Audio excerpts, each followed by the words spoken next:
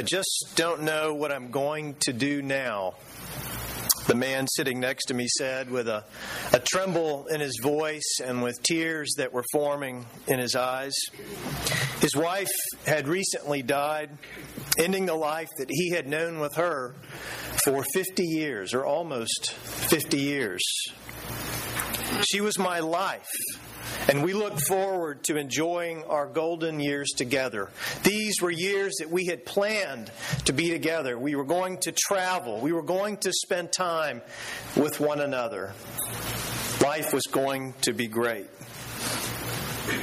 As I listened on, I could clearly see that she was his reason for living. There's no doubt about it. He was still madly in love with her after all of these years. And he truly had no idea what he would do with the rest of his life. I was in another conversation with a friend this past week and heard something similar, describing someone in her family whose daughter, a family member, had recently died after 16 years of battling a rare disease. Her purpose in life had been caring for that child for all of those 16 years. She had a professional career before she had her daughter, and she really couldn't remember what life was like 16 years ago. But here she was, dealing with this disease. Her purpose in life every minute of the day for all 16 years was to take care of someone who could not do much more than just breathe on her own. And now that her daughter is gone, she wonders what to do with her life and with the hours of her day and with her future. Have you ever felt like that? What am I going to do with my life? What is my purpose in this world? I'm thinking the disciples were in that place of quandary and uncertainty after Jesus died. If you look in some of these images that are here, you can see that, especially those in the faces of the disciples as they are looking up, those who are wondering, what is going to happen with the rest of my life? Just as they were starting to grieve his departure from them, he shows up. I mean, they saw him on the cross, and they knew he went to a tomb, and they had even heard that he had disappeared from the tomb, but they weren't really sure all of what took place until they started to see him. He was appearing to them, and their hearts burned strangely, and their joy was ebullient as he, their reason for living, was now back with them. Joy had been restored, and they could see their future again as it was out ahead of them in the physical, resurrected body of Jesus. But as we have heard from Luke's gospel here this morning, he leaves them again, ascending out of their sight and into heaven. Just when they were starting to feel like they understood life again, he takes off. Some of them were so distraught that they couldn't move. And you can see that again in some of these images. They stayed right there where they last saw him, and they just kept staring up into space. And I am sure that you and I would have done the same thing. You see Jesus taking off, and you just look thinking, what next? What is going to happen with me? What's going to happen with this group of disciples that I've been traveling with for these last several years? What's going to happen to this world that Jesus said he loved and that he cared for and that he wanted us to be a part of? So some just stayed right there. Others walked on, but no doubt just as confused as those among them who were frozen in gaze and in their foot and their feet. I'm not sure what their conversation was in the immediate aftermath of Jesus' ascension. I'm sure they were talking about all kinds of things, but I'm pretty sure that there was some discussion of what it all meant. There must have been a rehashing of the things that Jesus said. They're trying to put the pieces back together, especially those stories and those lessons that Jesus would share with them that they never quite understood at the time. And Jesus was always telling these stories. And some, like the prodigal son, made perfect sense to them. They could see themselves in the lives of those characters in the story. But then there were some about the future they just never could understand. They just thought Jesus was on a higher plane and he could understand them, and maybe some other people in the crowd could, but they couldn't. And so I'm sure they were talking about those, trying to figure out if they made sense now. Like not wanting to leave them as orphans in the world. What in the world did that mean? Or when he talked about going away, but coming back to take them so that they could be with him where he was, or they could be in one of these mansions that Jesus talked about. They thought it was nice at the time, but they really had no idea what that would look like. At some point, the words that we have heard in Jesus' prayer in John's Gospel this morning, as we just heard, they must have been the subject of their conversations together. Like, you remember when Jesus said that prayer and he said it to where we could hear it, and he was praying as if God was right there in our midst, and he kept talking about us and talking about him and how he was one with the Father and how we could be one with the Father as well. And they would remember this prayer. And we were able to eavesdrop on this prayer, just as we've heard this morning, on one of the most intimate things that one person can do for another, as Jesus prays for his disciples.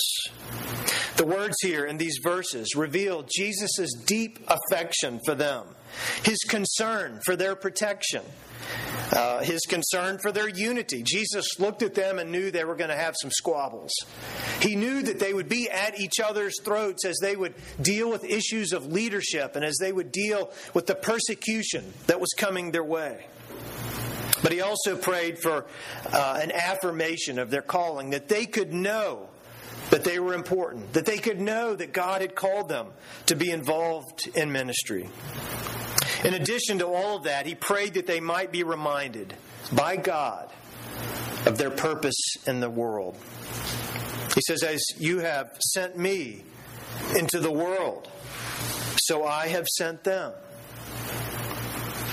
God, just as you sent me to come and to live for a while on this planet and with these people, so you have sent them. And I am sending them and commissioning them into the world. Jesus was leaving them, but leaving them with a purpose. They were to live as he lived, sent out into the world just as Jesus was sent into it. And even in the midst of the dark emptiness of their grief and the intense sadness, they could know how they were to spend the rest of their lives. Yes, Jesus was gone from them, but his life wasn't over.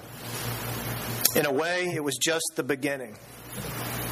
And the world needed to see even more of his body. On this seventh Sunday of Easter, by the way, this is the last Sunday of Easter. We move into Pentecost next Sunday. By the way, everybody is supposed to wear red on Sunday. If not, we will tag you with something red so that you can stand out, because it is that emphasis upon the giving of the Holy Spirit, and we will hear Scripture about the tongues of fire that appeared over the disciples and everyone who was gathered in that room. And so we'll remember what it is to be in our lives, this giving of the Holy Spirit. But on this seventh Sunday of Easter, we might find ourselves in the disciples' place, looking back on the cross, looking at the empty tomb and the resurrection, and now looking at the ascension, pondering what it is that we are to do now. Some churches don't even get beyond Easter. They don't go to the second Sunday of Easter or the third Sunday. They just skip right on into something else. And here we've been looking at it for 7 weeks. But what do we do now? What is it all about? And what does any of it have to do with right now, where we're living, when we go to work, when we go to school, when we go to the grocery store, when we go out and take care of the things that go on in our lives? What are we to do with it? And what about our future? Coming to church is great and all, but is it really necessary? What's the point? You might have wondered all of this as you heard the alarm chime this morning for you to get out of bed. Anybody want to be honest and say you wondered, why is it that I'm going to get out of bed on a Sunday morning when I could be sleeping in? And obviously there were quite a few people who fell into that category this morning and snoozed their way out of church. Maybe they're right. Why bother? Apparently, you may not be the only ones who wonder about the purpose of church these days.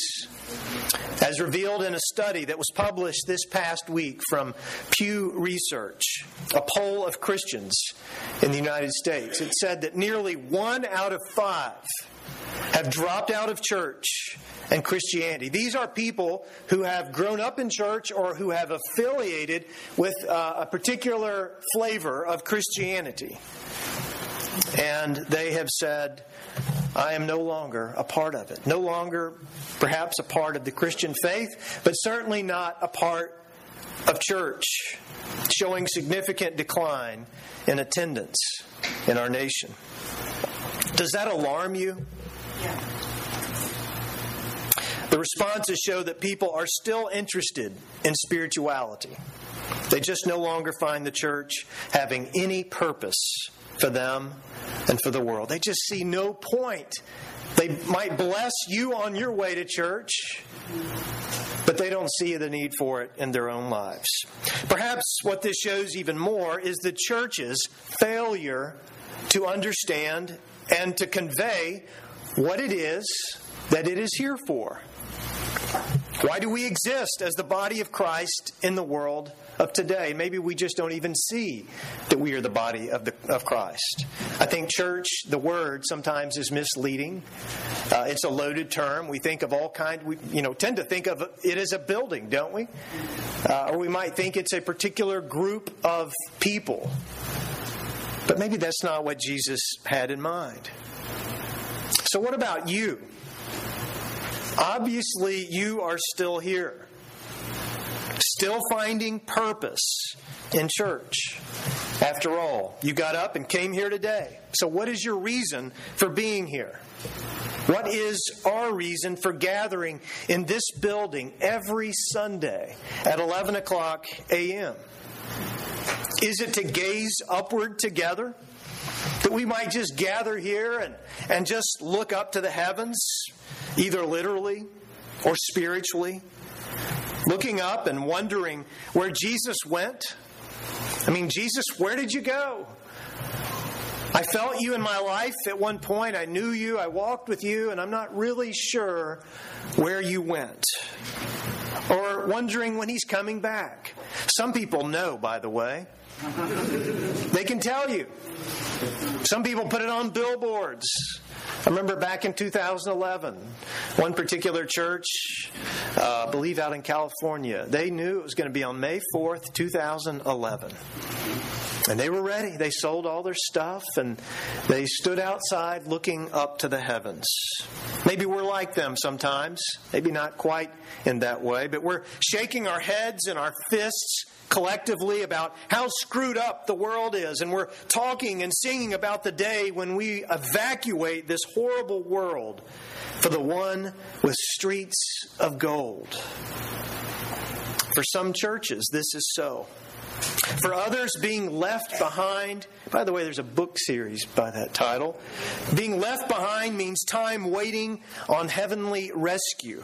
It is spent combating the forces of evil. Evil like drinking.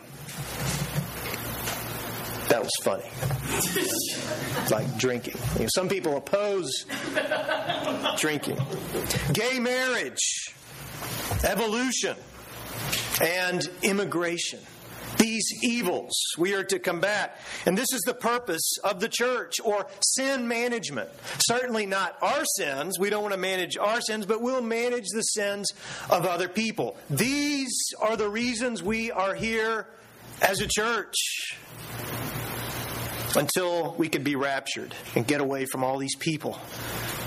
Is this really what Jesus had in mind for the church as he prayed such a powerful and intimate prayer for them? Or is there something else that he intended? As Church for the Highlands, we are to make sure that we understand that something else. We must continually check ourselves to make sure that we are not drifting away from our central purpose of being a group of people who are living as an answer to Jesus' prayer, as those who have been sent into the world. We do so by remembering that we no longer belong to this world, just as Jesus said, but we have been left here to exist as the body of Jesus in this world. We are to go out in our neighborhood and world as Jesus went out into the world with his body. And so what does that body look like? And how can we know that we have it as a church? How do we know that we're doing the right things and that we are saying the right things to people and carrying out the right kinds of programs and things in our community? Well, one way is to see if our body is in motion. Like when Jesus' body was on this earth, we are to be one that is living out its sent nature. What would have happened if Jesus just decided to stay in Nazareth? By the way, I noticed our Vacation Bible School this year, that's the theme, Jesus in Nazareth. And it's I think, a very interesting study. It's going to be great for our children to learn about what it was like to grow up in Nazareth, a city that was forgotten and not significant at all, especially in the Roman Empire. It was just a bunch of peasants living off the beaten path. And that's where Jesus grew up. But he didn't stay there. He didn't stay in the synagogue. He didn't stay at the Jordan River. He went out and about, and he was a body in motion. So, in other words, we will look and be like Jesus when we are on the move as a church, constantly going out and into the streets, into the homes, into the sicknesses, to the injustices, and into the lives of people that we come into contact with every day. Another way to identify our body is by looking at our bruises. Remembering that Jesus had them, and so will we when we live like he did. Out beyond our comforts and the confines of our religious institutions. These badges, these bruises aren't badges of honor, nor do they indicate a sadistic personality of the church. They are rather the inevitable results of working with God in this rough and tumble world that is all around us.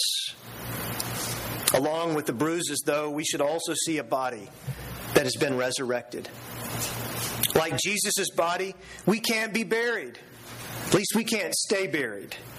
The life that is within us cannot be extinguished.